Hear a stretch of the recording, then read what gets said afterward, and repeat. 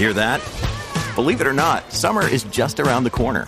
Luckily, Armor All, America's most trusted auto appearance brand, has what your car needs to get that perfect summer shine. Plus, now through May 31st, we'll give you $5 for every $20 you spend on Armor All products. That means car wash pods, protectant, tire shine, you name it. Find out how to get your $5 rebate at armorall.com. Armor All, less work, more clean. Terms apply. Hi. So today on the Loopcast, I have Davi Ottenheimer, and we are talking about the ethics of machine learning. So part of this conversation, we wanted to have this conversation because a lot of the topics that we'll be talking about today have come up in the election, have come up a great deal in the last 2-3 years. And while the technical side of it is sort of known and to a degree publicly understood, the should and sort of should we be doing this is a little less analyzed and sort of examined. So we wanted to have this conversation with somebody who is not only a practitioner in the field, but also somebody who has sort of thought about this. So with me, welcome Davi Ottenheimer, and we're going to jump into it. So I want to start off with sort of a general question, which is, how do you go about creating an ethical model for machine learning, for so-called big data? What goes into your thinking? What goes into sort of what should be examined and what should be included in this model or not included in the model? Well, it's a huge topic, and I have lately been thinking along the lines of history, because I do like to study a lot of history to look ahead. I want to understand the past. And I think it was Churchill that said, the further you look back, the further you can see into the future. So with that in mind, you take technology and sort of set it aside and say, for example, if you take all the different types of technology, is there a common theme across them all? So if you think about ethics as a philosophical discussion on its own, as its own discipline, it really doesn't depend on any particular period of technology. A stone tablet, printing press, the word processor. You can go through all these evolutions of technology that generates content, speech, the record player, the recording device we're on now, Skype, social media. And there should be a common theme across them all. And there tends to be, and it's like quality, might be another way to put it, because it's easier for people to understand. No matter what technology you have, you want quality in that technology. So the ethical model you create needs to be independent of technology while also understanding that there's some significant change, which is why you call it a revolution of technology, right? So generally it's acceleration. There's some magnitude of speed, or there's some disruption that's caused. So you're creating an ethical model by first figuring out what those long universals are, like how are you going to measure quality in an organization, integrity, what are the things that matter to you, the value system, and then how do you measure them to see if you're trending on them. And so when you say for big data or machine learning, you really have to understand what is different about that technology environment from where you were that requires different measures or even a different set of values. Big data is most famous for being faster. It really is supposed to be a performance gain, velocity, although it also has two other values. People say you have more variety, and then you also get bigger volumes, so you can pull in more data, more types of data. But ultimately, it's really about speeding up analysis. And so if you're truly building a system that's just giving you answers, then it's a knowledge system. And so an ethical model for knowledge begs the question of trust. Like, should you believe what you're being told? And that takes us right into our moral quandary that we're running into with pretty much every big data system. Should you trust Facebook? Is that fake news? Are they taking an ethical, responsible stance on their system, their platform? So that's basically how you create it. Interesting. So I want to sort of look at something controversial here. Where do you put consent into this model? for instance, if the goal of these systems, from a technical perspective, is to collect data and to speed up analysis, and then obviously as an individual you'd be considered this sort of, I hate to use this word, target, but how do you include consent? Is there consent to this? Because in a lot of circumstances, it almost seems like these sort of systems are being pushed upon people without their knowledge, or and in some cases, without active consent. So where do you put the consent of the individual vis-a-vis these systems? Well, when I studied philosophy, and I think that's one of the unique things when I'm in the tech field, is I went through classical philosophy training before I got into computers. In fact, I had people saying, what are you ever going to do with a philosophy degree or political science degree? But now in technology, when people say, how would you deal with authority and consent? I think, well, I studied under this guy who was a Hobbesian. I think I'm saying that right. But he was an expert on Hobbes, and he used to always remind us that although the beginning of the phrase is life is nasty, brutish, and short, the rest of the phrase emphasizes that if you band together in groups, you have more authority. And so, consent, here's a great example from history. Consent in the United States often, people like to think of individuals, and there's a heavy, heavy emphasis in a lot of tech firms that are, quote, disruptive because they're breaking apart the authority that used to exist. They're really emphasizing individual liberty in their minds. But when you talk to them about what makes America great, I think a lot of them forget that the original basis of the Union, United States, was to band together, was to create a union. And so here we are saying we're the United States, we're in a union, and that's how we fought off the king. And at the same time saying, it would be great if we got rid of all unions. So I don't think people understand fully, if they went through a philosophical training course, they would start to realize that there's all these trade-offs and you're constantly going back and forth on your own arguments, and you're trying to find balance in the same way you might think of riding a bicycle. You don't want to fall one way or the other too much. You want to constantly be correcting back to the middle. And so, yeah, you want to have some associations on some level because it gives you strength, but you don't want to have too much association because it pulls you away. And so, for example, you get onto a large platform like a Google, and you trust them for a few things, but they start doing things and you don't trust them anymore. But there's nothing like Google. Salesforce is maybe even better example in terms of big data systems. Like, once you get into a Salesforce, it's kind of hard to figure out where you would go to. And I hear that about Amazon as well all the time. So I think Amazon actually was famous at some point for saying, if you don't like us, then go find another Amazon, which there wasn't, of course. So they kind of have you in a way if you get dependent on them because they're so big. And the way that you get power back in classical political philosophy is you band together and you create such a large voice that they have to listen to you.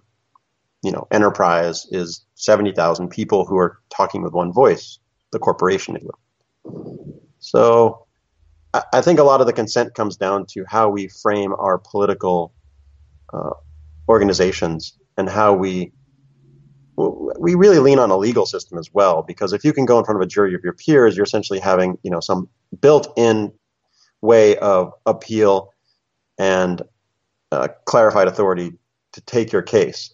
You don't have to get into a boxing ring and actually fight with, Goliath, and you have to be a David. So those are some of the ways that I think we need to start talking about these issues.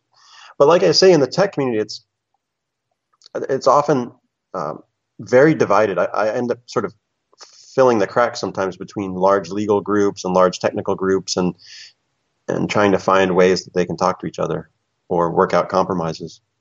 Interesting. So where do you start with like a social contract, in the sense of Google seems to be everywhere and these systems seem to be everywhere? Is there a possibility of developing a social contract that, for instance, I get to use Google and their massive sort of ability to index data? By the same token, Google doesn't track me? Is there a possibility of a social contract between an individual and, let's say, Google, or even a car company now, they, with all the, software that they have in cars, is there a possibility of establishing a social contract, a sort of give and take between an individual and a corporation?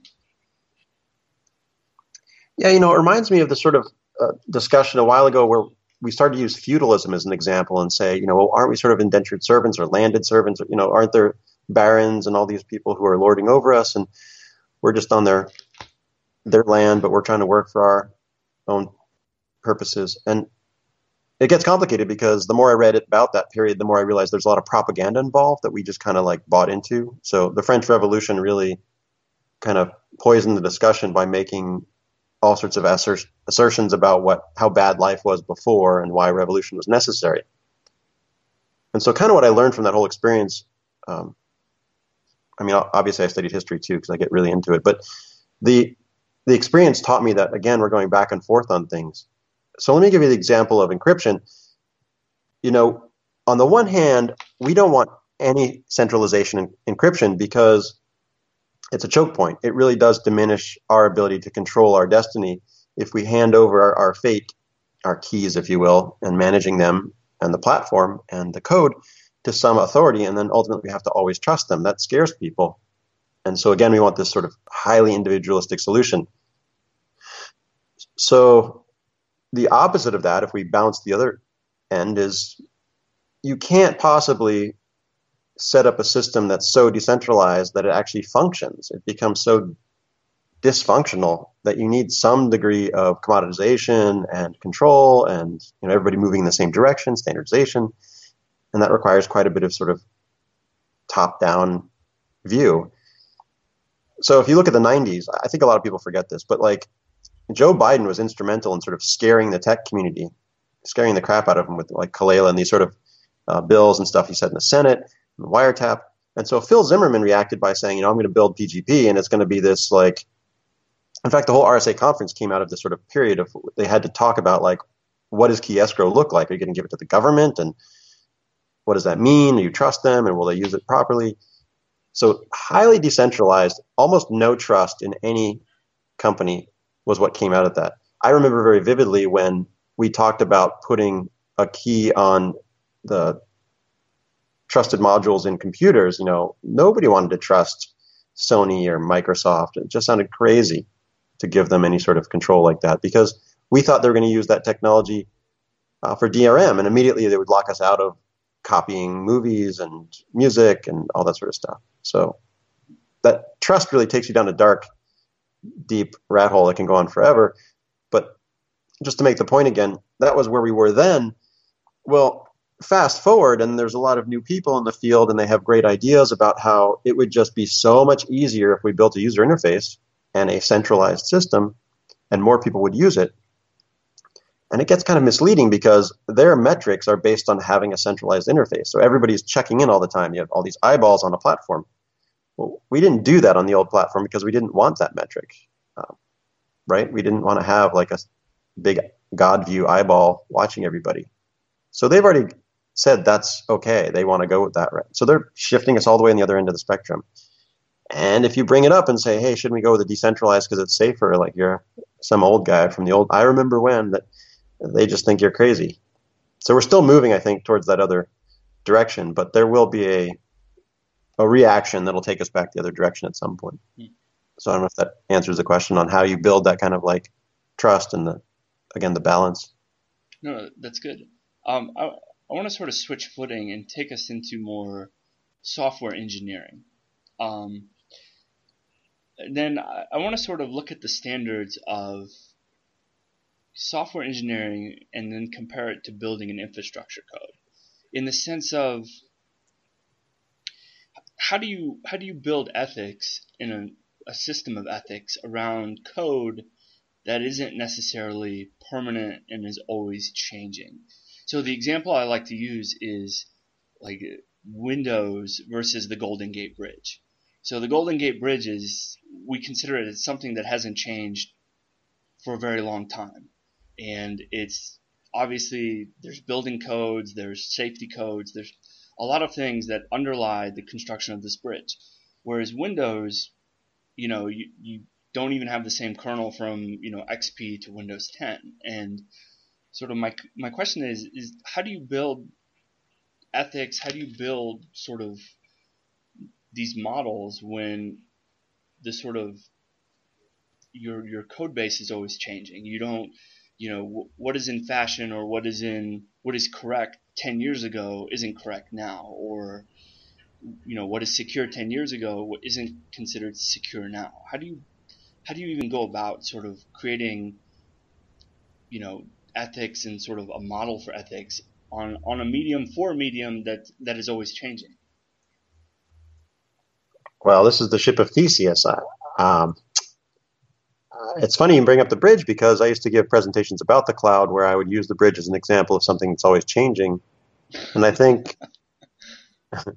it's perspective, which is a lot of the problem. Like to the I don't even know that much about bridges, honestly. I know a lot about sailing, which is what bridges are modeled on.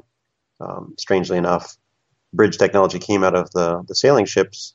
But when you think about the metals they're made from, the paints, the inspections, I live near a bunch of bridges, and I see them constantly going from one end to the other. They say they start painting at one point, and when they get to the other end, they start over. So they're undergoing constant inspection, and they have big fixes and small fixes. So I don't think it's fair to say they don't ever change. I think everything's proper engineering is constantly looking at things. So maybe sort of to repropose the question is civil engineering. When you train to be a civil engineer, you're given a very large.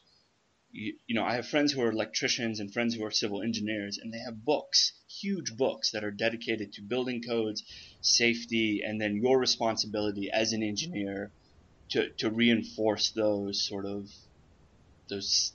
safety codes. Whereas I, as a programmer, to create safe code, I don't even know what safe code is, to be honest with you. And then I'm given maybe, application security, maybe secure C, and it seems like there's a lack of sort of that sort of dense sort of technical work that would lead to ethical responsibility, because it almost seems like what the technical aspect of it is always shifting and always changing, so you don't know, you don't necessarily can establish that ethical sort of outlook. Oh, right. So I actually teach a course on this to people in InfoSec because I thought maybe the best way for me to make a change. I mean, you mentioned not having, that opportunity or not having a lot of ethics courses in. I don't think a lot of people do get these courses in their programs when they learn engineering, computer science. I mean, that type of engineering. My approach was to just try it and see if I could insert myself into the process as a lecturer. And I've done it for a few years. It's been an interesting process. The first year, I really went hardcore philosophy, ethics. I went through all the philosophers and introduced the classes to their different philosophies. I think I overestimated people getting excited about the topic the same way I was, because the feedback was basically like, how are we supposed to use this? They didn't see what I saw. So I backed up. I went back and I tried instead to understand what engineers are in IT different, because I was an engineer for a long time myself. And I think you're right. You're exactly right. What doesn't happen in IT, and I actually went through this. I saw, for example, I worked with a lot of people on tandems and mainframes and mid-range systems. That was the era I came into.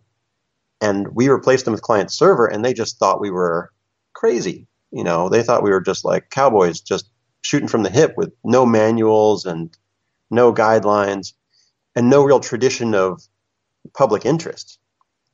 That's what they saw in us. And I think that's right. I think they were reflecting on how we were moving faster. That performance gain was there.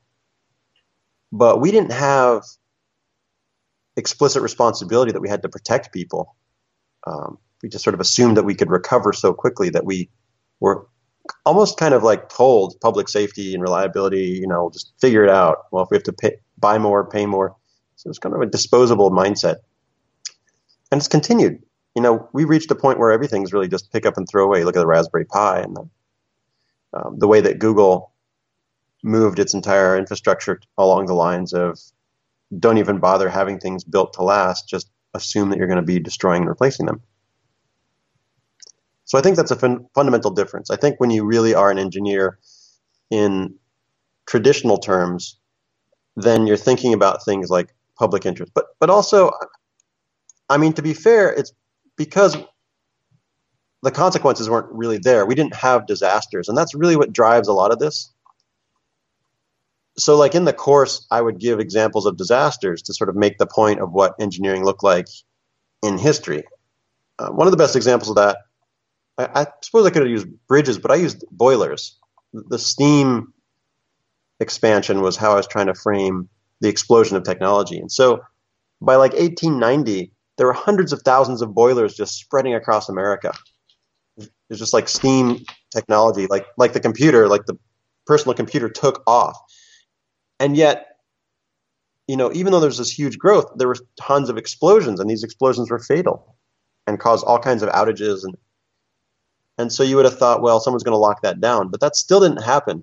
Years and years went by, decades went by, before we saw some massive, massive outages and disasters. And I think that's what we're seeing in IT now. People are getting really, talking about pacemakers. They're talking about all these. To be honest, it's a logical fallacy to sort of beg the consequence all the time and just say, well, if we don't do this, then someone's going to die. I see that in the encryption discussion especially. Like you get on a large platform with tons of data, all these people, and if you don't agree, talk about consent, if you don't agree to do it the way we have provisioned you with this encryption app, then people are going to die. And there's no proof of that. Like they're not actually doing a scientific study of incidents, which is kind of why I go back to the steam engines or boilers. And I say, like, look at the Grover Shoe disaster in 1905. That flattened like 2 city blocks. And it's pretty well understood the mistakes they made. It's not really clear why, but it burned the place to the ground and killed everybody. And that changed engineering forever. Like most people forget, no one talks about it anymore. But I think if you go through one of those courses and you get a book of guidelines to follow, then you start talking about that in IT. I mean, just to make a finer point, we've tried. Like when the CISP came out, it was like the CISP certification for security was meant to sort of help InfoSec along the way of professionalism. But a lot of people really beat up on it as being bad and then didn't really help it get better. So instead of us moving from what you might say is like a high school equivalent, a GED, to something more like a professional certification, we just started saying a high school education doesn't mean anything, so don't even bother. Just skip ahead and you'll be fine. And I don't think that was really the best idea, or I'm not sure.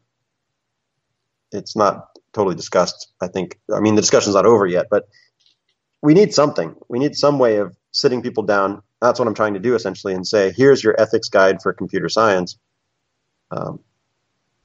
This is what you should be thinking about. These are what disasters look like. And these are ways of balancing the different trade-offs, because there isn't one answer that's going to fit or work for everyone. It seems to be the counter argument is, and a lot of like my electrician friends make fun of me, right? Because it's like, if they mess up, the house catches on fire, people die. Whereas if I mess up, a breach might happen. The understanding is that, in InfoSec, it almost seems like a disaster is almost always non-lethal. You have a breach or a ransomware infection, nobody dies. Whereas if an electrician messes up, the house burns down. If a civil engineer messes up, the dam breaks. So my question is, what do you see as, to be sort of morbid, what do you see as that lethal disaster that sort of changes our mindset? I mean, is it a matter of, automated cars crashing into things? Is it a matter of,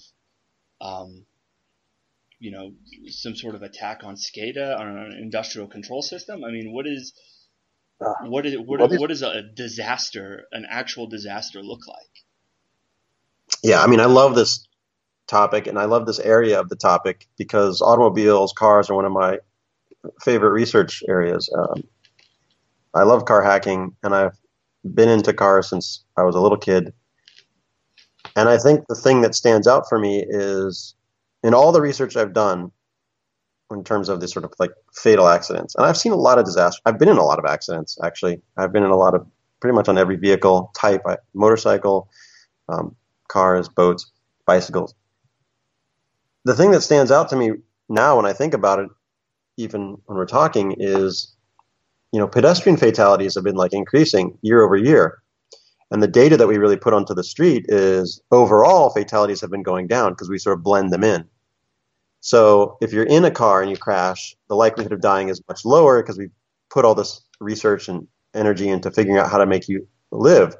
But for people that are just walking on the street, there's almost no studies being done. And so what's funny about that is that was just an acceptable risk. And recently I even saw, I forget if it was South or North Dakota. I'm sorry, I don't remember which one it was. I hate to mix the two. But one of the Dakotas was trying to pass a law that literally said if you're on the street and someone runs you over, even if they see you, it's your fault because you were on the street walking around. It said like no liability for any driver who wants to run somebody over, murder them. No joke. And I look at that and I think, okay, that's bad in itself that we sort of just accept that as a society, that so many, I mean, there are tens of thousands of deaths and everybody knows someone who's died or been injured in this sort of situation. It's in the news a lot, especially in cities. It's basically epidemic levels in some places, the number of people that are dying. And yet we just say, hey, well, that's just the price of having, technology that we get to drive around in. So that's not my favorite model. And I think, how can we make that better? And to complicate it, you think about driverless cars, people start saying, well, we can solve that. We can just say, cars won't hit people. But this is where the rub comes in. We can say that would be ideal, but we've already said as a society that we don't really think that's ideal, that we're willing to accept a percentage of mortality. And once you get software involved and you can actually flip the other direction, you could say, well, if my driverless car hits somebody and there's nobody driving the car, and I program the car just to leave the scene, then what percentage of the time would I get away with it? You know what I'm saying? Yeah. So you're actually significantly enabling, and this is what I mean about understanding how technology changes the same value system. The values aren't going to change that much, but the technology can dramatically change the risk. So for threat modeling, I've done a lot of research on this myself in the cities. My impression is that the more automated the vehicles become, the more central the authority is, the more you have to put your trust in, and the more disconnected the feedback loops are, the more likely it is that these driverless cars will just go around killing people. I mean, why not? Because I'll give you an example. We have almost driverless vehicles already delivering packages. They're highly automated, and they tend to do all sorts of egregious things. They cause all kinds of problems in the neighborhoods. And that's mostly because you can't do anything about it as a neighborhood. Like, it's such a broken feedback system. You can go to the company and say, hey, this is terrible. And they say, okay, we took the number. Thank you. But you don't know if they're really going to fix it. And that's kind of the worry now is, what does a terrible incident look like today? Well, lots of people are being killed. Okay, we're going to bring driverless cars in, and we're going to depend on the quality of that software. And a lot of people in InfoSec really think about, can I make this a highly available system, a trusted system in terms of just the integrity of the system working itself? But very few people I talk to are thinking about, if that was a highly trusted system, would it actually prevent somebody on the street, let's say a witness, from being able to stop the car from leaving the scene? Have you built such a hardened system that it's able to get away and commit crimes? Oh, wow. So, I mean, on that note, I mean, I want to sort of make the picture a little bigger. Can we expect a profit-driven company to to be thought of or act ethically? I mean, would Tesla or would Cadillac in your previous model sort of, they would include this in their thinking? Or, in the case of Tesla, well, whatever, one or two pedestrian accidents, as long as we sell cars, that's all that matters. And sort of to sort of add it onto this question, I mean, how could we expect tech companies to think and act ethically when on one hand you have a incredible centralization of data, and then on the other hand the ethos seems to be disruption. Everything needs to be disrupted. It's you don't need a consistency of ethics, you don't need a consistency of code. Disrupt. So I mean, how can we include companies like Google and Facebook into our model when all they do is, the ethos seems to be disruption? Right. So the foundation of ethics, I think for me, goes back to when I was learning. There's a bifurcation where you can decide whether the authority gets to control. It's kind of funny, but this actually comes from the discussion of God. So if you go back into like classic philosophy, these guys are always talking about, does God exist or not? And if God exists, is it a benevolent God? Why would God be good or bad? And so you just sort of transpose that into Google. Google's your new God. So if Google can control what's right and wrong, actually Facebook is a better example because they do lots of really bad things. And it's so provably true that they're doing bad things that the bifurcation is, in an inherent right-wrong world, racism is bad. So if there's inherent rules that racism is bad, then you can say the authority is not following the rules. And if it does follow the rules, well, that would be good. But if it doesn't, then this is an unjust authority. But if you allow the authority to start defining what is right and wrong, then there's no way they can be bad because they just change the rules. And this obviously bleeds into political philosophy because you're talking about, if you have an autocrat, they say, sure, it was genocide, but I write the rules, so I'm not going to prosecute myself. That would be crazy. So this is the problem we're having right now in a lot of these big data ethics debates, where these authorities want to be the arbiter of what's right and wrong in such a weird way. Like if you say, hey, I think there's a back door and I think people are exposed, they start saying, look, trust us that we've done the right thing, that we know what to do for you and we're really smarter and we have all these people and they load up on logical fallacies. And it just breaks my heart that I don't want to go in with like a machine gun of like fallacy killing, but nobody likes really getting into deep philosophical debates unless they really like philosophy either. It's I think troubling for a lot of people because you bounce around so much and take different sides. But that's kind of what has to happen. Like somehow we have to get to the point where we're able to build a system of inherent right-wrong instead of a controlled right-wrong. That means regulation, and that means a higher authority, and that means the higher authority can be a group that bands together and decides. So it's sort of a loosely assembled bureaucratic, I guess, if you will, but a loosely assembled agreement of standards, or it could be someone gets assigned leader and they sort of pass the rule. They're representative of the group. Right? These are all political models. I mean, we went through hundreds of years of this. As political philosophers go through all this stuff, and they can tell you, like, well, this was Hobbes, and Hobbes was wrong, and then we moved in the 1600s, and then we moved into Kant, and Kant had all those ideas of deontology in the 1700s, and so it's not like we're reinventing the wheel in a lot of these cases, but man, it scares me when I hear bad things happening at Facebook. And I do speak out about them in terms of one of the worst abusers of big data. And their response tends to be, we get to decide. Trust us. And that's a controlled right-wrong. That's the wrong answer. What we need is an arbiter of sort of an inherent. Okay. So I want. I don't know if did I answer go the ahead. question? Oh no, it was good. I want to switch over to sort of more stuff that's happening in the real world. I want to move away from our philosophical debate and get into things that are topics of controversy. So the first question I want to pose to you is what is the limits of freedom of expression here? And the example I want to use is the case of Dylan Roof. So Dylan Roof, for those who don't know, he's a 20-something-year-old white male that goes into a black church and shoots 9 people, or kills 9 people during a Bible study.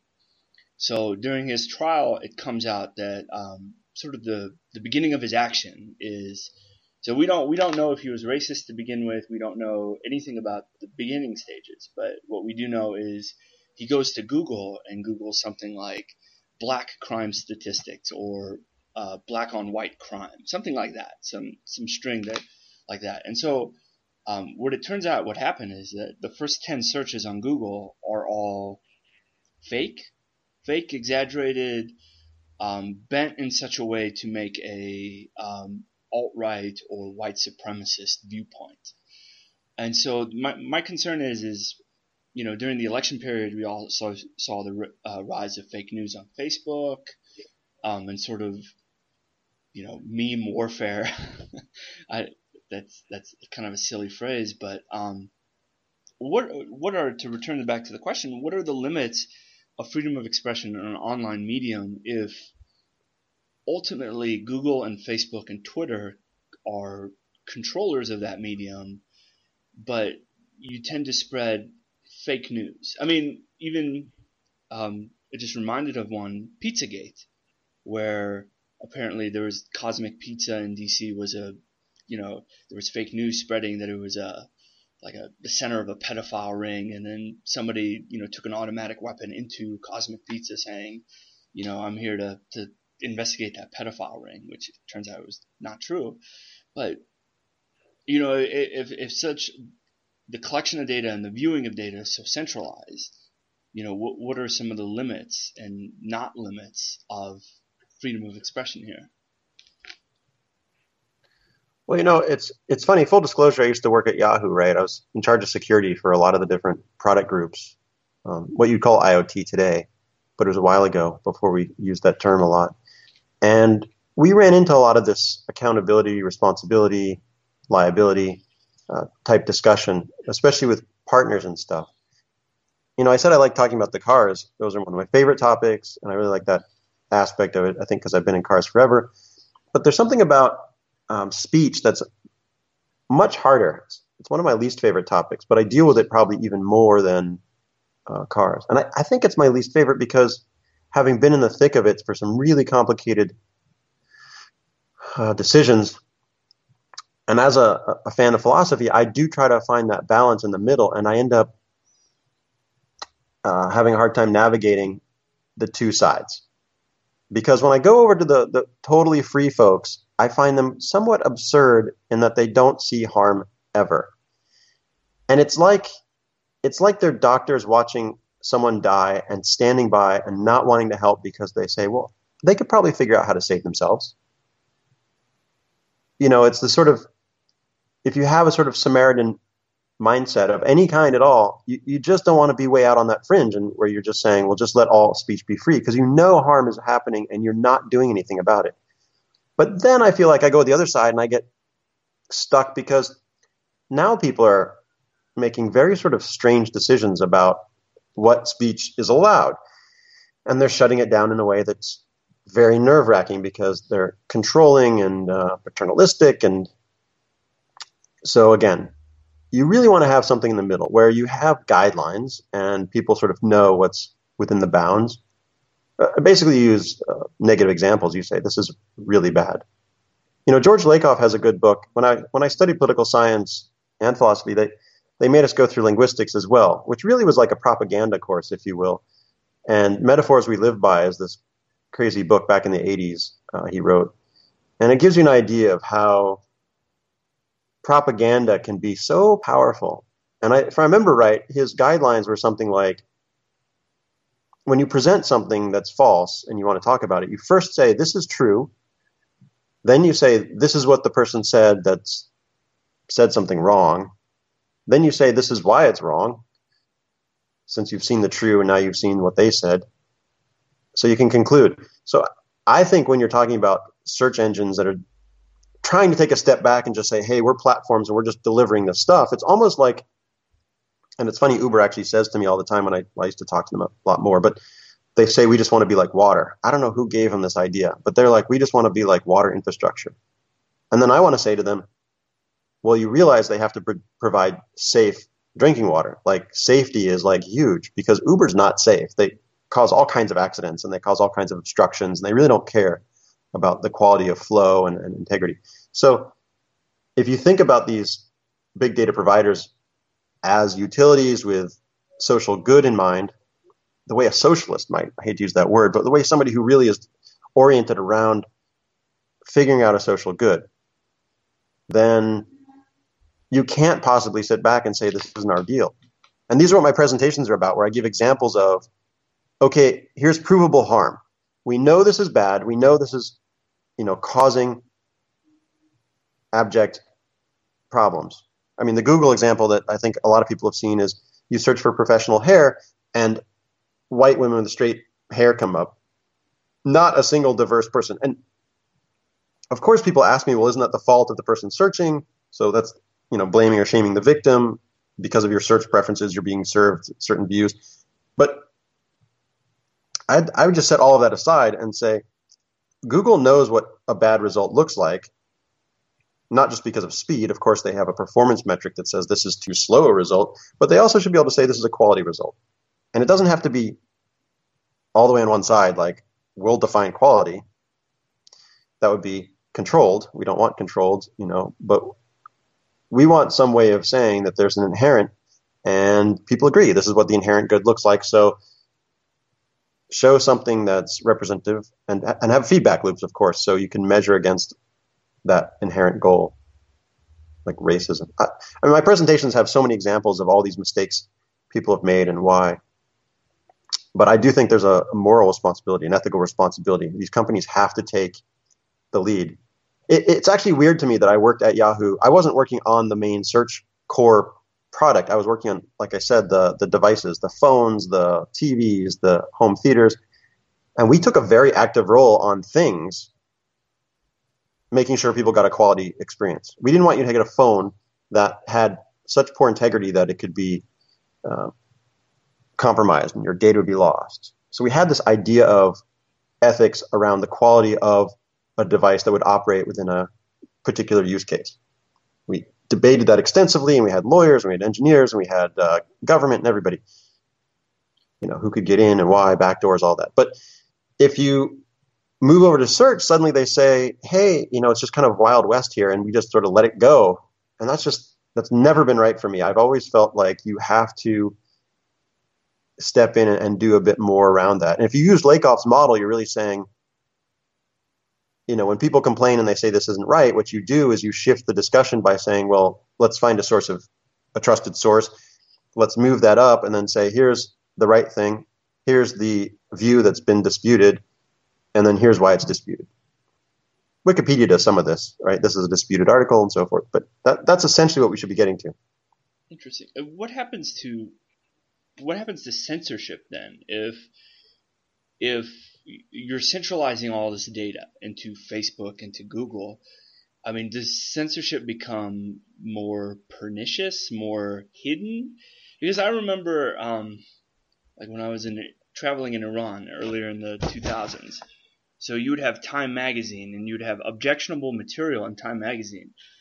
I shit you not, a censor would take a black marker and just, let's say it was a picture of a woman with a low-cut top or a little more revealing than what the censor approved. He would just go through and black mark it.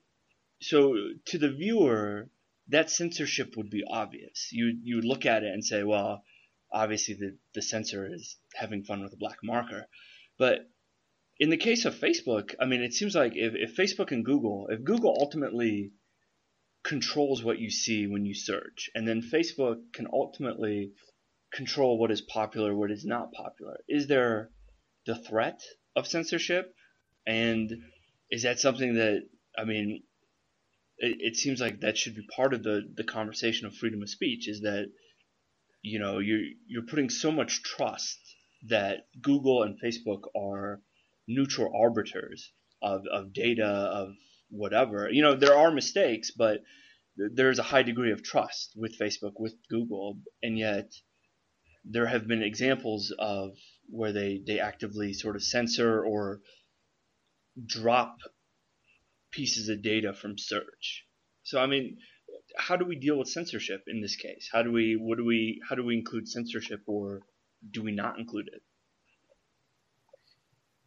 Well, I draw a lot from personal experience with this, and I think that's, in a way, it's fortunate because I have a ton of experience with a lot of different weird situations in a lot of different countries, because it's very culturally dependent, like you say. Different places have different ideas of what's acceptable and not. Where I started, I grew up in rural, very small part of the country where there were guns everywhere all the time, guns, but you weren't allowed to see skin. It's like, oh my God, don't look at a piece of skin, but you should think about shooting things and killing them and, blood and guts. And people's definitions of gore and, offense and stuff, it's really complicated. I went through a lot of classes around this topic, not just on this philosophical level, but also, like I say, on the propaganda level. So how would you change opinion? Because it is very powerful, you can really move people along, as we saw in the election. So, yeah, there's this responsibility, and I guess there aren't any perfect solutions, but let me sort of give you a couple obtuse examples, or slightly tangential. Like when people say, I don't see color, to me that's like an abdication. That indicates a racist to me, because they're refusing to deal with the fact that color matters by trying to say that they don't see any color, which is a noble thing to say in one sense, but they're also saying, hey, I'm just going to pretend like there's no colors, when institutional racism exists and there are people being affected by it. And you're saying, I don't see it. So in a way, if you're sitting on a search platform and saying, I just don't see it, whatever you're reporting and complaining about, I just see everything as equal results. Whatever results are results. It's just an algorithm. You're not really recognizing or acknowledging that there's harm. So that's the first thing, is to sort of allow people to center around whether they can validate actual reports of being harmed. What does harm mean? What does it look like? And then from there, you can start to build an appreciation of why you want to deal with it and how you would deal with it. And so here's the other example. We had this problem. We had lots of problems, but one of them that will always stick in my memory was when married couples would split and they would say, I want to see the other person's data. Now, to our systems at the time, a marriage was a consummation in the sense that they were the same level of authority. If they split and had a dispute, you're essentially saying, like censorship, I want to see into that. And we had to make the decision to say, no, you can't see that. We would censor them, essentially, not allow them rights, until they came back with a court order, to say this is your data or your data. Because we couldn't, as a huge entity that provided a platform or a service of all the data for this entire person's life. I ran into this in universities as well. Like, you would take in huge amounts of data, but then things would change, and you didn't have the authority. The courts had the authority to decide who owned the data when one person split into two people. So then, on this topic of data ownership, like, what is a real name policy a form of censorship? Like, for instance, on Facebook, I think Violet Blue on Twitter, she talks about this a lot, where you have people who are sex workers or they're organizers, and they don't use their real name. But Facebook is the largest way to get their name out, to organize, and to bring about cases. But they have to use a pseudonym, obviously. But Facebook, by the rules of its medium, sort of say you can't use the way I understand it is that you have to use your real name. I put that in quotes because there's some sort of abstract rules to what constitutes real and what constitutes fake for that platform. But in this discussion, I mean, do you have a right to use a pseudonym, and is it the right of the platform to sort of say, no, you cannot? I mean, is that a form of censorship? How do we sort of think about this? Well, I mean, yeah, and there's absolutely no question in my mind that Facebook abuses the authority. Like I said, they are very disrespectful, and they take more authority than they deserve. So they decide whether people's names are real, which is not right. If someone's name is real and that's what they use legally and so forth, I feel like there have been many cases brought forth that people said that's actually my real name, and they've just said, you know what, we don't think it is your real name, or they'll ban them and so forth. So they've been a bad example on that case for a long time. And I think this really depends on platform again. So depends on what the data is you're using. A lot of big data security, especially around ethics, depends on the assets we're talking about. So for a lot of newspaper columns, for example, anonymous comments can actually help encourage discussion, but I think most people found that it encourages more attacks and trolling. So they've moved to real names because the value of the real name is to keep people civil. Now, the value of a real name on a Facebook-like platform isn't as clear. It seems to be tied to marketing. So they make more money if they get names tied to real people rather than pseudonyms. So I would look at it that direction. Like, what's the real purpose of the real name on a platform like that? What do they really need that's so important that they can say to somebody that it can't possibly be a real name?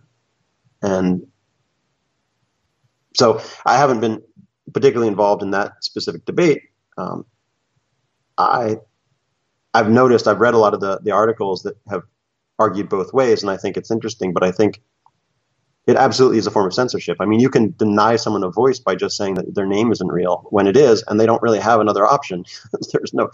You're basically asking them to try to come up with a real name that's more real than their name. I get this informally. I get this in real world situations because I say my name's Davi, and people literally say to me, "That can't be your name." That's weird. So again, this is a cultural issue. So.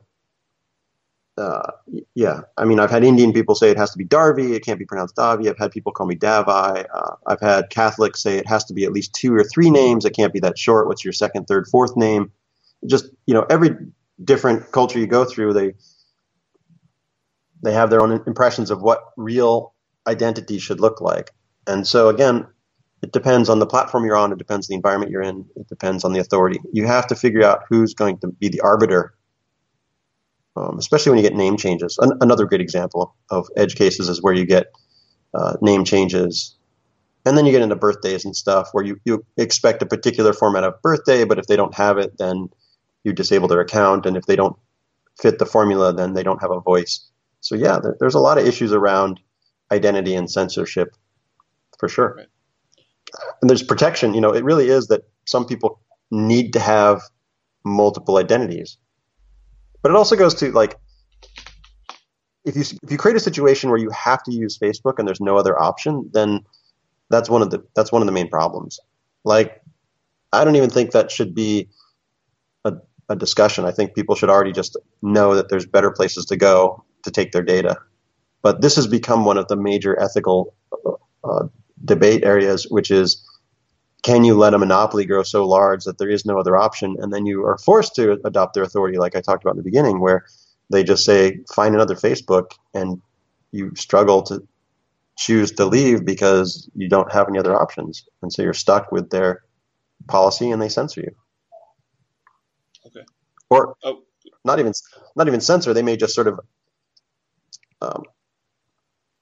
well, I guess it would still be censorship, but I mean, they would just change your settings. I saw, for example, today somebody was publishing things and they were being set to private, and they would say, no, I want it to be public. And Facebook would just automatically set their content to private. And they were struggling to get things published because the board was turning their stuff off and they didn't have a voice. And they were like, what's going on? So I want to sort of switch footing into away from the freedom of speech argument into reverse engineering. We saw the sort of Volkswagen controversy that came up the last year, and I want to pose this question: can the act of reverse engineering be thought of as ethical? I think one of the biggest, me personally, one of the biggest sort of, the only time I've run into sort of ethical discussions as a student and as a professional has been around reverse engineering. Is that you need to be careful about what you poke and take apart is basically the sum of that conversation. But in a world where software has sort of dominated every aspect of society, can reverse engineering, can sort of breaking something apart and finding its secrets have an ethical or a positive result? Oh yeah, I've written a lot about this. Again, it's my favorite area. Cars. I love talking about the automobile transit devices. For me, they're augmentation. I mean, cars are like an exoskeleton that we step into. They're really the Iron Man, but sort of clunky and big boxes. But they're the Iron Man concept of that augmentation of the body to do amazing things. So reversing, especially in such an awesome big topic, but reversing is like right to repair. So in the long history of the United States, if you go way back to the automobiles that began, they're pretty simple and everybody was making parts and they could manufacture their own. In fact, in some countries, you still find that people are making their own parts and keeping cars alive forever. But in the United States, they shifted more and more towards a DRM model, which had an implicit sort of top-down, we know what's best for you, to the point where some companies, I believe Tesla used to say this, I'm not sure if they still do, but I think so, if you fiddle with your car, then you void the warranty sort of thing. If you remove this label, then all bets are off. And you have to take it to our dealer. You can't go to anybody else. You can't even go to a third-party engineer. So the concept of third parties that you'd like a oil change or a mechanic or something like that, especially for like BMWs or special cars, and having a whole career or a profession of people who just work on cars, third party suppliers of parts, all that sort of stuff. That's an awesome market, and you want to sort of, it's definitely ethical, I think, to have that kind of market expansion, and an open market is obviously going to have a lot more innovation. Muscle cars, came out of that.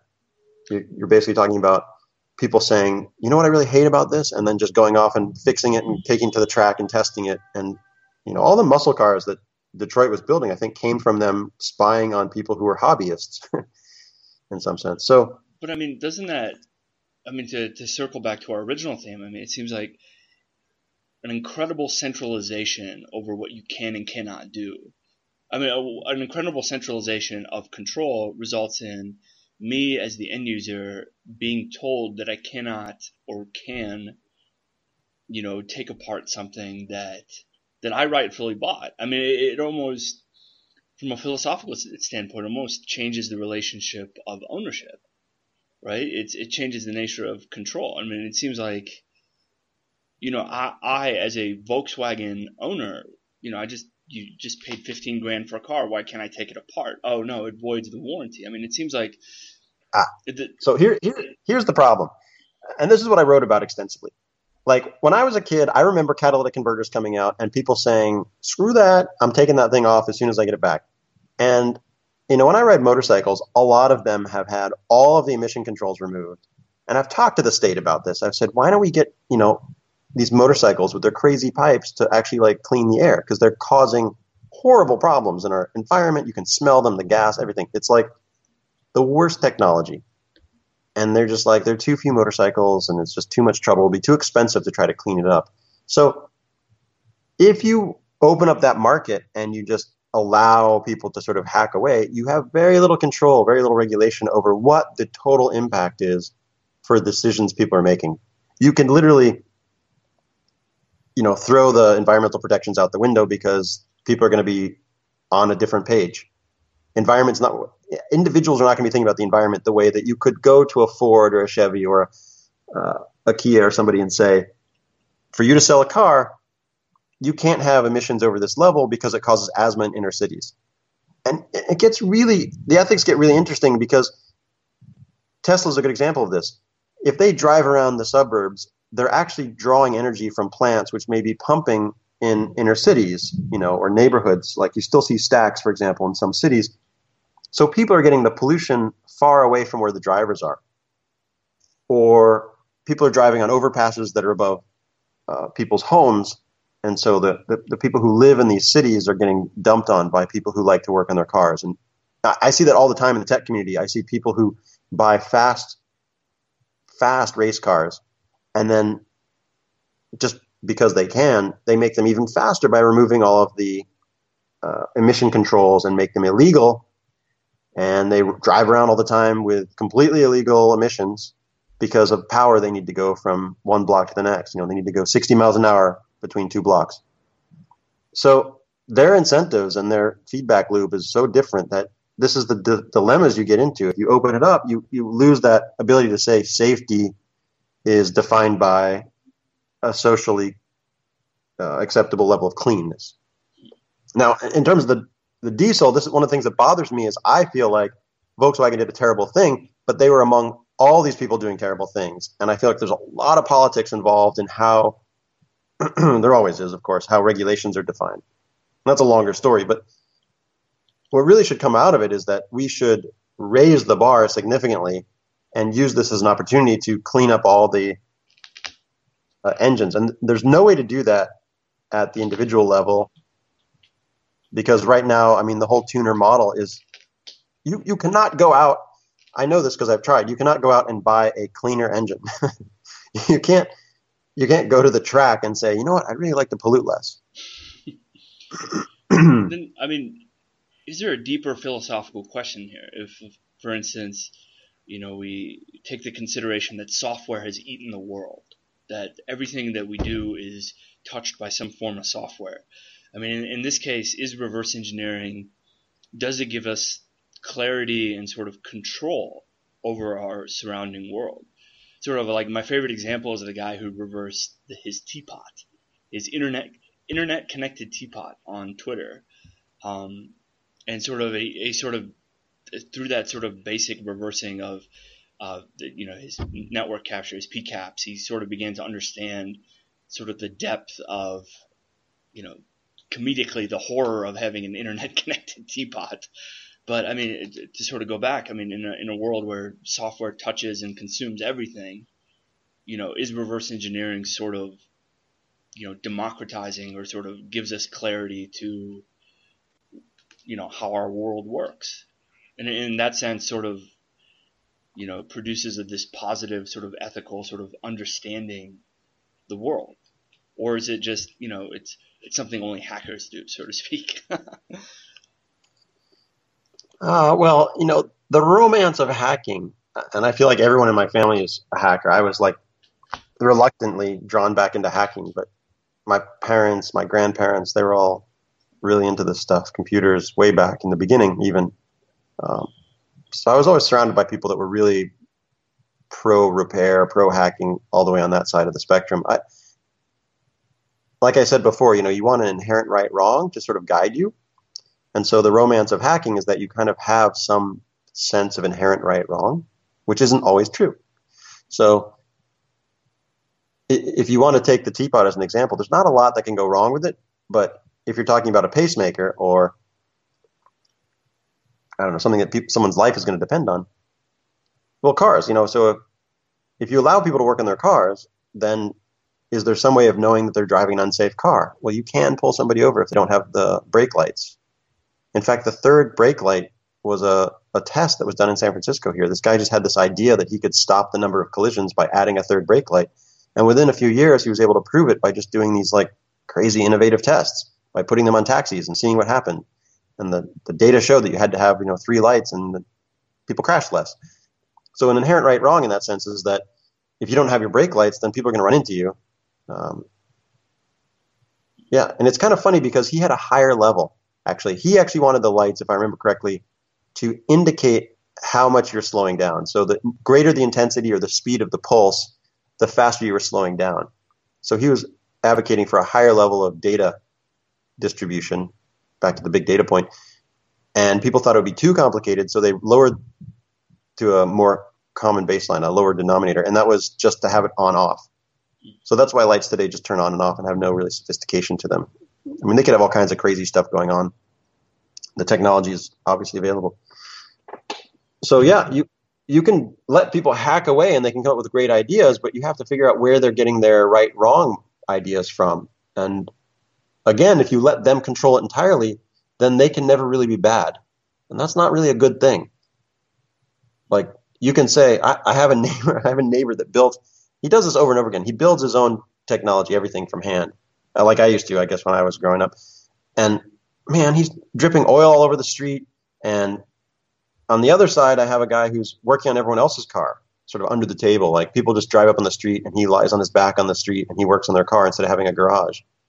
On the one hand, this is good because these people are innovating. I mean, he built motorcycles by hand from scratch, and they're really cool pieces of art. On the other hand, he's definitely causing environmental pollution, and he's definitely causing like noise pollution, and he's probably going to get into an accident because he didn't build it to spec and so forth. So he's living in that controlled right, wrong world where he doesn't really respect authority, and it's not good for really any of us except for him and his very narrow band of what he's measuring.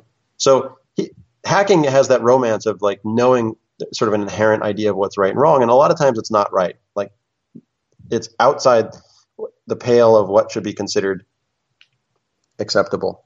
This is the problem, you know. Again, with the balance, you try to go back and forth and figure out through some model of really smart people, authority, through some model of expertise, through some group having a say, and all of these tend to be logical fallacies. So, like, it's not right just because Einstein says it's right, just because he's Einstein. But on the other hand, it is right just because Einstein said it's right. So, you know, this is the problem. Depends on how you're talking about the topic and what you're talking about. So with that, I want to maybe delve into something incredibly controversial, which is, I'll pose the question to you. Can a backdoor be thought of as ethical? And I think this came out in the sort of the Apple controversy with the San Bernardino shooters. And if I remember correctly, there was a lady, Susan Hennessy. She's on Twitter, obviously, but she was on a TV program. She posed the argument like this: you need a backdoor on these phones because they're mass marketed, and in some cases, and she cites a murder case where if you didn't have the backdoor, you wouldn't be able to access the phone, which means you lose a clue and you lose your ability to solve this murder. And in that sense, you know, on the other side of the argument, you have this idea that if you start backdooring, you know, cryptography, if you start backdooring the security measures on a phone, then the ability for a government to basically violate freedom is near infinite, because how many iPhones do you have out there? How many times is this cryptography algorithm applied, you know, etc. So my question, to circle back to the question, is, you know, can we think of a backdoor as ethical, you know, in cryptography, in security systems, wherever? Well, yeah, I mean, again, you get into these weird, crazy fallacies. Like, if you define a backdoor as the thing that solves crime, then you've just tautologically defined backdoors as solving. And then if you define them as solving crimes that save lives, you beg the consequence that's so great, of course you would want a backdoor because you've solved crimes and you've saved lives. And it goes the other way, too. I see these cryptographers say, if you don't get rid of backdoors, people die. And I try to get away from this. I again try to put myself in the perspective of the people, and having been a practitioner on all sides of this equation, again, which I think is very rare. You know, I've helped build the products, I've assessed the products, I've broken the products, tried to get around the products, you know, so I've tried to live on all these different angles. If you put yourself in just one set of shoes, like I try to look at it from the cryptographer, they look at it like the way you might look at slavery, like, which I think is a fairly good example, actually, because slavery is, you know, the sort of unequal concept of relationship. You are essentially in both. You're under the control of somebody, and you have no way of getting out of that control. And so the back door is something you should abolish. They just look at it and they say, why wouldn't you abolish slavery? And I think everybody can agree. Well, obviously it's debated, and don't even get me into the Confederate South and stuff. But the idea is that if you sit in the shoes of the person who's trying to build the product to protect people from having someone take control of them, that they don't want to, then it makes a lot of sense to never have the back door. Now, if you just get out of those shoes and you get into someone else's shoes and you say, your job day in and day out for thousands or hundreds of thousands or even tens of millions of users is to help them get their job done. And they want a reasonable level of protection, but they also don't want to be in a state of denial. Something break down and they can't get their data or they lose it forever.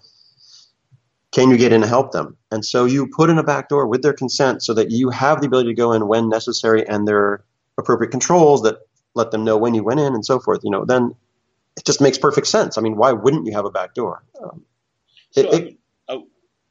But how does that work if you have something like WhatsApp or Telegram that literally their marketing is, we're secure messaging? Like, what I don't understand is that you're saying that it's, a backdoor might be okay if the end user consents to it, but, the premise of joining WhatsApp or Telegram is that it's, secure, but yet, the idea is, they might have a law enforcement backdoor, or they might have, as you pointed out, I lost my password sort of backdoor, to access my user data. But I mean, how do we sort of negotiate consent and sort of marketing when the marketing says, WhatsApp, Telegram, Signal, whatever is secure and, has no backdoors, but there might be a backdoor, shrug. Yeah, well, so it's like vulnerabilities. I hate it when they say there's no backdoor, because it's like saying there's no vulnerability. I mean, you really should say there's no known backdoor if you want to talk about it like it's a vulnerability. I think that's much more fair and effective. But I think the larger point here is, like I was saying, you're talking about people who are using backdoor in different ways. The term itself is being used in such a vast spectrum of meaning that it's very difficult to talk to each other, because if backdoor means slavery, the chains of slavery, then you're just going to be on the abolish side all the time, because it's such a moral imperative to not do it this way. But if the backdoor means you can't have a hotel or a restaurant running because the backdoor is where all the services are able to do their work to provide the food and the bedding and everybody, backdoors in the service industry are very common because they serve a very important purpose, and there's all sorts of reasons to have them. So eliminating them for the gain of being sure of who comes in the front door isn't always such an easy established answer. So that's why, I feel like you have to put in that spectrum, because when I talk to people that freak out about the idea of a backdoor, I feel like they just haven't been in the role of having to support people. And in fact, I've found that people back off significantly. We found this all the time when you get into the very large numbers. Like when we have 10 million users and we had a small error, and we had, let's say, 10,000, a small percentage of the users had this issue, like they lost their key and their data. The cost of one day could be hundreds of thousands of dollars to sort of fix the problem that we just caused by screwing around with the level of security. By raising the security bar, we just gave ourselves a huge bill and support cost. And when you get into those situations, you're kind of like, where's the trade-offs here? And unfortunately, a lot of times you're making the trade-offs for easier support, which the users don't know, and that's where it gets really sticky. We saw this with Google with the service reliability engineers who actually literally had the ability to go and listen and watch and see everything that people were saying and doing. And that was kind of a shocker, because at Yahoo we had really different controls. We had thought about it and probably been in trouble before. Maybe there was an incident or something that had predated it. But you get into a situation where you think about ways to make it possible to both provide the service and provide the assurance or the guarantee. And that gets back to the balance thing.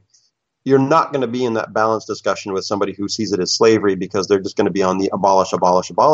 And it's hard to argue with that if that's really what they see it as. But again, you're in a fallacy mode there where you're begging the consequence. You have to prove it really is slavery. You have to prove that there's deaths happening if you don't get rid of it. Otherwise, you're just dragging everybody into this consequence that might not actually happen. And without the data, you're dragging people along on a false pretense. So it really is about measuring and understanding what you're protecting, what the costs and trade-offs are. So backdoors are a very complicated topic, and it's so difficult to try to get in and discuss them, because you do end up with people that have the sort of moral imperative mindset,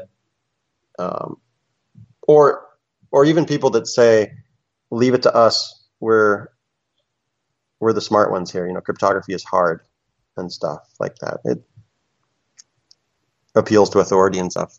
Bruce Schneier said this. Now, here's a funny story about Bruce Schneier. I sat down to lunch with him. I was talking to him, and I was like, look, Bruce, I have to work in encryption all the time. It's like weird to me because my background is in this sort of social science and understanding how people think and knowledge-based systems. But I'm working with like key management and identities and stuff that's really getting into math, which wasn't my background. It seems like everybody in my family was studying this, and I tried to get away from it. So I was like, Bruce, tell me why why don't you just do all the work so I can like go do other stuff? Why don't the cryptographers do the work of that? And he said, oh, no, it's not like that at all. So the problem is we've solved all the difficult math problems, which I guess is kind of an insult. But I mean, he was saying like, the hard math problems are done. And the harder problems now are the human problems. We're trying to solve all the user stuff, which I guess was a compliment because he was saying the stuff I was working on really wasn't math. True. It was much more about how to get people to use keys properly and how to figure out social connections, centralized, decentralized, and what exchanges would look like and what trust would look like. And one of the most interesting things that came out of the controversy around the recent backdoor flap is the argument that if you acknowledge the key, then the server sending it to you would know that you acknowledged it or not. And that was held up as an argument that if the server knew whether you acknowledged you had the new key or not, it knew something about you, which would effectively change the threat model. Because it knows whether you've accepted the new key or not, it can effectively change whether the man in the middle is more likely or not to work. So these are the sorts of assumptions that get kind of like hairy and complicated. And it's like the easy answer is for us to think about them in a room with a bunch of smart people and say, I think we got this. I mean, it feels good that we came up with an answer, but I think the harder way is to actually sort of measure it and to try to anthropologically understand what really is happening among the users to come up with a better answer. And the danger there, too, is you get these sort of statistical or economic models that are putting everybody in a basket and saying, well, we have, 1 million people and 99% of them like it this way, so screw the 1%. But the 1% happen to be the executives. It's your CEO, or it happens to be the president of the United States. So you can't just say, you're a minority. We're not going to serve your interests, right? So you get this political balance and decision around what good behavior, normal behavior, what trade-offs for what groups. Yeah, so it really isn't math. It much more is a social science. And, Bruce was right. It's harder. But I also think it's interesting that the guys who are working on the crypto are rushing over into a social science space, and it's social science people are sort of rushing over to understand the math of it all. And it's not really, I haven't really seen a good balance. I haven't really seen a really good meeting of the minds in the middle yet. I think it's happening. It's better, but it's still a bit of a nervous show. I guess I could put it like this. When I used to race sailboats very, very competitively, at the end of the day, I felt like I could come in with all the competitors because they were all really top sailors, top competitors who were like very comfortable in their skin. And we would just go around the room and say what we did. And you could say, I just did it this way, even if you thought it was wrong, because you knew everybody was going to give you positive feedback and it'd be sort of like a sharing of ideas to everybody becoming better sailors, which was cool that you're competing against everybody, but also sharing. And that raises the bar. I don't always feel like we're doing that in our discussion of how to fix a lot of these problems. Usenix conference and Enigma conference and stuff, I think, are going in that direction. But a lot of times there's some real difficulty. I think people are sort of feeling like I don't want to step forward because then there's a lot of shaming and naming, and are seeing that already. I think people have actually even said the reporter who suggested that there was a backdoor should lose his job. I'm going to talk about censorship. Right.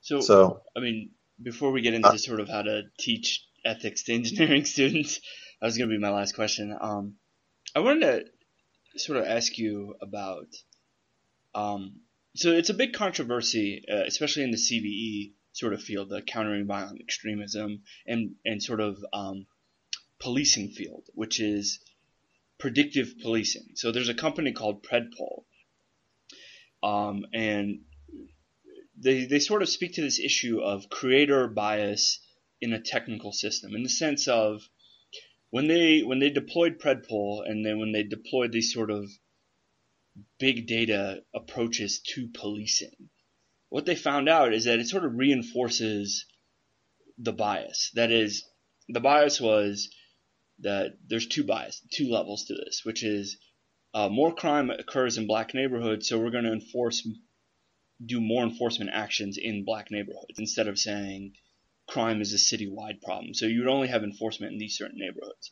And the second thing, it was sort of, I think this was on ProPublica, which was you're automating sort of using big data and sort of the application of sentencing, which also happened to sort of reinforce bias, which was if you were a black person living in one of these black neighborhoods, in your network was more crime, so therefore you should be more of a criminal. So to sort of circle back to my question is, how do we look at or rid or reduce creator bias in these systems? Or even am I incorrect in saying there's even a creator bias in these systems? Oh, yeah, there's absolutely bias. Absolutely. There's no question there's bias in these systems because they're developed by people in environments with assumptions. They're very much learning, as the word implies, like humans learning, are drawing from data sets. And there's a sort of like fantasy about the larger the data set, the more perfect you become, which is not typically true. You can become incredibly intelligent. You can be the smartest person in the world, and I can break you with some very simple social engineering tricks. I've given talks about this, how the most intelligent people are still very vulnerable to the simplest tricks. Racism is a good example of that. Racism is a bias that is exceptionally easy to manipulate. If I want to infiltrate a racist group, I become like the racists, and they acknowledge and accept me, even though they're very intelligent otherwise. Because racism is basically a form of blindness. It's like sort of a form of dumb or inability to see. So these sort of cognitive biases we have. I mean, when I talk about this, I guess, to your question about the policing, speaking of racism, that system, I didn't actually look at why it did it, but it was labeling criminals that were black at twice the rate of whites. And if I remember right, it was always biased against these black defendants. It was scoring them wrong. So, I didn't look into the system specifically for why I presented on it and just to tell people what was happening, but it reminded me of a system that was designed for FICO score, where I did talk to the people that built the system, and they talked a lot about how the hidden layers are opaque to them. And when they fed the data in, no matter how much data they got, they didn't know what happened. And the government said to them, holy crap. Yeah, the government said, we know that your system is highly, highly accurate in its prediction, but we don't know if it's not racist. Can you prove to us that it's not doing something that would be racist? And they said, we don't know because when we put it in, it goes through so many hidden layers. And that's just, what you basically do, especially if you have sort of adaptive learning and the system's trying to learn on its own, unsupervised. You kind of lose control in a way that you could end up with very racist results. And you've seen this in several very high-profile examples. You saw with Amazon, they were just delivering to certain communities. And they were saying, we're not deciding that we're not delivering to the black neighborhoods. That's just how the data worked out. And this is where it comes to me to be a sort of obvious problem that you can fix. If you have a known bad, like you're not delivering to black neighborhoods, and you even get one or two complaints that say, hey, why aren't you delivering to black neighborhoods? This is where you can sort of jump in and say, well, obviously that's not how we should be running this operation. We shouldn't be just excluding people based on race, and that does appear to be what we're doing. I think they called it prime ethnic composition. So, yeah, they were saying we don't have ethnic composition when we're drawing the map, so I'm not sure why we always end up with these sort of racist outlines. This to me is where augmentation is a much better model than full automation. So if you're using big data intelligent system, having that oversight is so essential in complex environments. And when I mean complex, I mean like things that the computer doesn't realize, doesn't understand the environment it's in, doesn't understand that there's been a history of racism, for example, that goes back, that was institutionalized and unfair. But the human can see that the computer, because it doesn't understand that that was something in the data and it's running and pulling it out, you can correct for that or try to figure out how to make it. That understanding the environment is one of the most powerful concepts that people have to get to. Context matters so much. Yeah. Okay. With that, I mean, I want to sort of ask you, how do we teach ethics to engineering students? Is it like, it almost seems like every answer that you've provided almost seems like it could have been solved or better managed if there was an interdisciplinary approach, in the sense that, almost like jokingly pairing an anthropology student with an infosec student, or pairing somebody who understands history with an engineering student. I mean, how do we begin to teach ethics to engineering students? And sort of a subpoint to that, is it necessary to be interdisciplinary in the approach? Yeah, there's no question for me that interdisciplinary is better. It's funny, we're talking about learning systems and how more data would make them smarter, which isn't necessarily true. Like, you can take the most successful computer science student and just fill them with more and more computer science perspective, and it doesn't necessarily make them better because they don't have the little bit of data or context they needed to make the program work in the environment that they live in or are working in, right? So that little bit of additional data is what made the difference, not the sheer quantity of one type. So making sure that people have some sort of balanced perspective is always good. The question is who decides that balance or how to get it. And our solutions typically have been to our commoditized systems tend to be, here's a YouTube video or here's a book, and I think those are fair solutions. And that's what I've been trying to do actually for the past few years. Like, for 1 or 2 days out of the year for a course, we come in and we just talk about ethics, and that's it. And the first time I did it, like I said, I was heavy on the ethics, and they were just like, I don't get it. Like, I don't understand how to fit your big puzzle piece into my puzzle. And so I've reshaped it to where all my examples now, when I'm going through the process, are much more applied. They're much more hands-on. Things that I ran into, in my 12 months of working in tech in the past year, here's what I've run into. How would you solve it? And I kind of quiz them through, and sort of, in a way, it's a Socratic method. I sort of fight them through the topic. So they learn two things. The one, they learn the philosophical approach where you bounce back and forth and try to find the right middle by challenging yourself and others. And then, because that's an essential approach, you have to really teach that so people are comfortable with it. I think it helps a lot in that sense to understand how to grasp history and philosophy and politics, economics. But the other thing is they actually learn the data. Like, to say to somebody what Rene Descartes really meant by I think, therefore I am, and then put it in the context of, okay, I'm booting this machine up. Is it thinking? Does it really have cognition, right? Or to talk about how, because that was in the 1600s, the early 1630s, and then to talk about how that was insufficient for someone like Locke, who said, no, you can't just say I think, therefore I am. I mean, that's establishment. That takes away control from God, dictating everything you think and everything being decided by religious authorities. So now you can actually have independent thought. But to actually be able to have a reflective process and go through these articulated steps that's transparent, that people can verify, that's not much later. That's only 50 years later or so. But John Locke changed the game. So I'm teaching them how to walk through an IoT device. What are the ethical considerations? And they ask really hard questions, like, if this device, I was in Austria, and they would say, well, if this device would give away the fact that I'm hiding Jews, should I destroy it, right? Or should I turn it off? Or should I allow people to have a back door? So we do real world scenario situations like that for devices. But then I also say, hey, think about the actual people who thought through these things in the past, not with this technology, but with earlier technology, because not everything changes. Some things continue. I think you brought up that book, Weapons of Math Destruction. Yeah. So, it's a good example of where, man, I read through part of that and I actually listened to a few of her talks, and I was like, yeah, I love the idea of the topic. I'm on the same page, but I was like, no, this is like such a mathematical, cold, unapplied approach.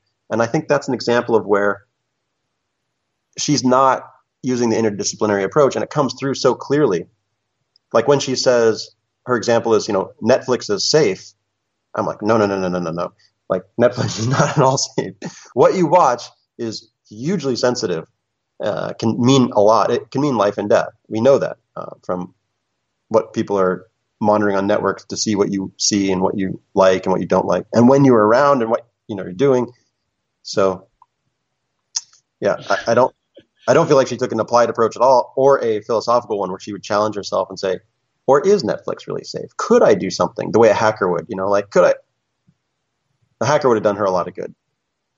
I've actually, to be honest with you, I've sort of noticed that, like at work, like our machine learning team they're so brilliant, like PhD, master's degrees in math and like just top shelf brilliance. And it's when I talk to them, like I'm coming from a background of being self-taught and sort of the hacking background, and it's like you point out some examples where you could easily subvert what's going on, and it's like I never thought about that because they've only approached the problem through math, through physics, through PhDs and things that I could never understand, but hacking and breaking things I do understand. So I kind of begin to understand, at least in the corporate environment, how that interdisciplinary approach, the combining the computer scientist with the mathematician, with the hacker, with somebody with a humanities background is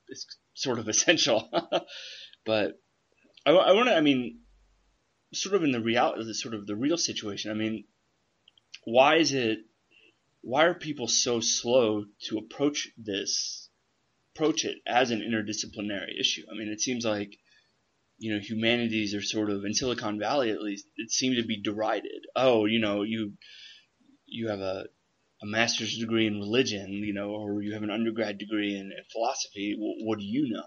It seems, we sort of discuss this interdisciplinary approach to teaching and learning, but it seems like the reality of it is the humanities people are sort of derided and sort of mocked, while the programmers and the coders and the sort of traditional software engineers are sort of put on a platform. How could we implement a interdisciplinary approach in a corporate environment, in an environment where you can affect a lot more things? Or is it just a matter of just getting them in the classroom and hoping they make the right decision later? No, well, all these things come from demand, really, and so you get a natural interdisciplinary approach in environments that realize the groups. Well, when you have large enough groups, they have people that sit between them. So people that sort of bridge the gaps. In small environments, then people just have to learn all the hats. So when you run your own business, for example, it's like the definition of different disciplines. You have to be your own accountant. You have to be your own marketing. You have to be your own. So you're forced into learning all those things. So the question really becomes, what forces people to realize the value? And I think that's where we're having a shortcoming, is we allow people to, for example, release a product that doesn't have ethical considerations, and then we just kind of say, it wasn't worth it. We come up with excuses, a lot of fallacies again. I see this when people say, it doesn't seem like you made the right decision. It doesn't seem like it's safe. And they immediately say, well, back to controlling the ethics. They say, well, I made the decision. So I don't feel the pressure to really go and learn what I need to or talk to somebody, because if I can decide what's moral, then that's that. So I think that's a big part of it, is we need to have some way of generating or feeling that pressure, that demand for having the better cross-disciplinary approach. That would be a big help. But I find her writing on the right path. Like, I want everyone to think, we could do bad things. I really think by just accelerating the wrong decisions, you can definitely cause a lot of harm. Nothing proves that like pollution. Like, by just putting faster and faster cars on the road that generate more and more harm, you're killing everybody, and maybe even the planet. And, we knew that when we started, and there are all sorts of people that were saying there are all these bad things. Cars shouldn't drive fast. We should put speed limiters, and other people just laughed at that, and they said, why not just keep going faster and faster, and just accept the deaths and accept the harms, accept the pollution. And people who are interdisciplinary would have said, well, I come from a different perspective, and I say environment matters, or let me tell you about the long term. You're focused on short term. In my area of understanding is long term harm, or anthropology, understanding the culture and how it's going to change. So if we allow people to really measure and push back and provide feedback in a larger perspective, then I think we'd get that demand for the different disciplines being involved. I think that would help a lot. I mean, that's why I teach these courses, why I give presentations about what sucks, because I feel like people are in such bubbles. I hate to use that word, but really they are. I mean, when you hear companies push machine learning and big data in a direction that they say, ready for production, you kind of want to go to them and say, you measured like one of 50 things. And so when you call it ready, you're like still in dev. You're not really looking at the right thing. One of my favorite recent examples is where this Cambridge company said they had this segmentation algorithm that would look at the world and break it up. And they were in Cambridge, UK, so they had pictures online you could put in. And every time I put in like an English picture, it figured out road, tree, lamppost, person. And then I went to their former British colonies, not to be too cruel, but I went to some place that you would think would have something in similar. I didn't even have to. Well, I guess what I'm saying is I would start on a continuum, and I would say, let's move outside your comfort zone to a place that you used to have a association with, like Botswana, before I go on to like China or someplace you don't have anything, and see if it can recognize. And it failed miserably. Like it failed more than 50% wrong, dangerously wrong. So they were saying we have 90% success, but they were testing in an environment that was really comfortable for them. Again, this I think is why hackers are so relevant, because I wouldn't say exactly that it's a discipline of its own, but it's a way of thinking that challenges any discipline it touches. It really comes in and says, let's break it down. Let's not think like that. Let's be creative in how we bounce around and just disrespect the authority.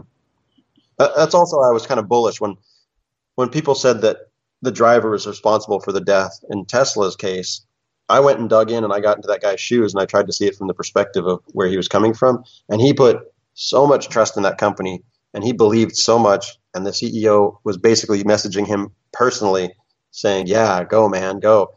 And he basically let the car make a decision it shouldn't have made.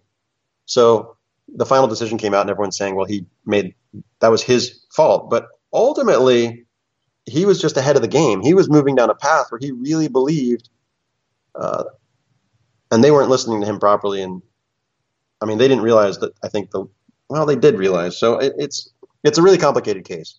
But all the research I did to me says, and I still say this, that car decided to take the one path that would kill him. It could have made a bunch of other decisions, but the way the car was programmed, it made the one decision that killed him. Oh, wow. Yeah. So I really feel like that. I'm not saying you have to bring charges against Tesla. People ask me that and stuff. I think that's a little further down the line, but I think you have to look at it. If you want to be realistic, again, from an interdisciplinary approach, from my perspective as an outsider, if I came in and said, here's my criteria and how I would look at it, I think they made a machine that their user had the impression he could trust in making a decision that was way beyond its capability. And so in an edge case, it actually made the decision to kill him. Not knowingly, that's another whole discussion area, but I think it did make a decision which was the least likely for him to survive. Wow. On that note, before we go, usually we always like to ask our guests to give us something to think about, to chew on. So if you can, give us a question, an idea, something to think about, for the next time. For the next time. Well, I mean, I hope the Tesla case is worth chewing on. Oh. They say it's decided, but I think people should really dig into that. I think for me, the thing that I've been struggling with lately the most is this idea of hit and run. If we enable machines, especially drones, if we enable flying machines which go into the three-dimensional axis, they're not restricted to roads or networks. They can really just fly anywhere, anytime. And we don't have a way of stopping them, a really effective way of, or even a decision tree of who should stop them. Um, I run into this myself. I was going to start shooting down drones, and I talked to lawyers, and they said you're destroying property, and all sorts of people are going to get angry at you, and it's going to be horrible.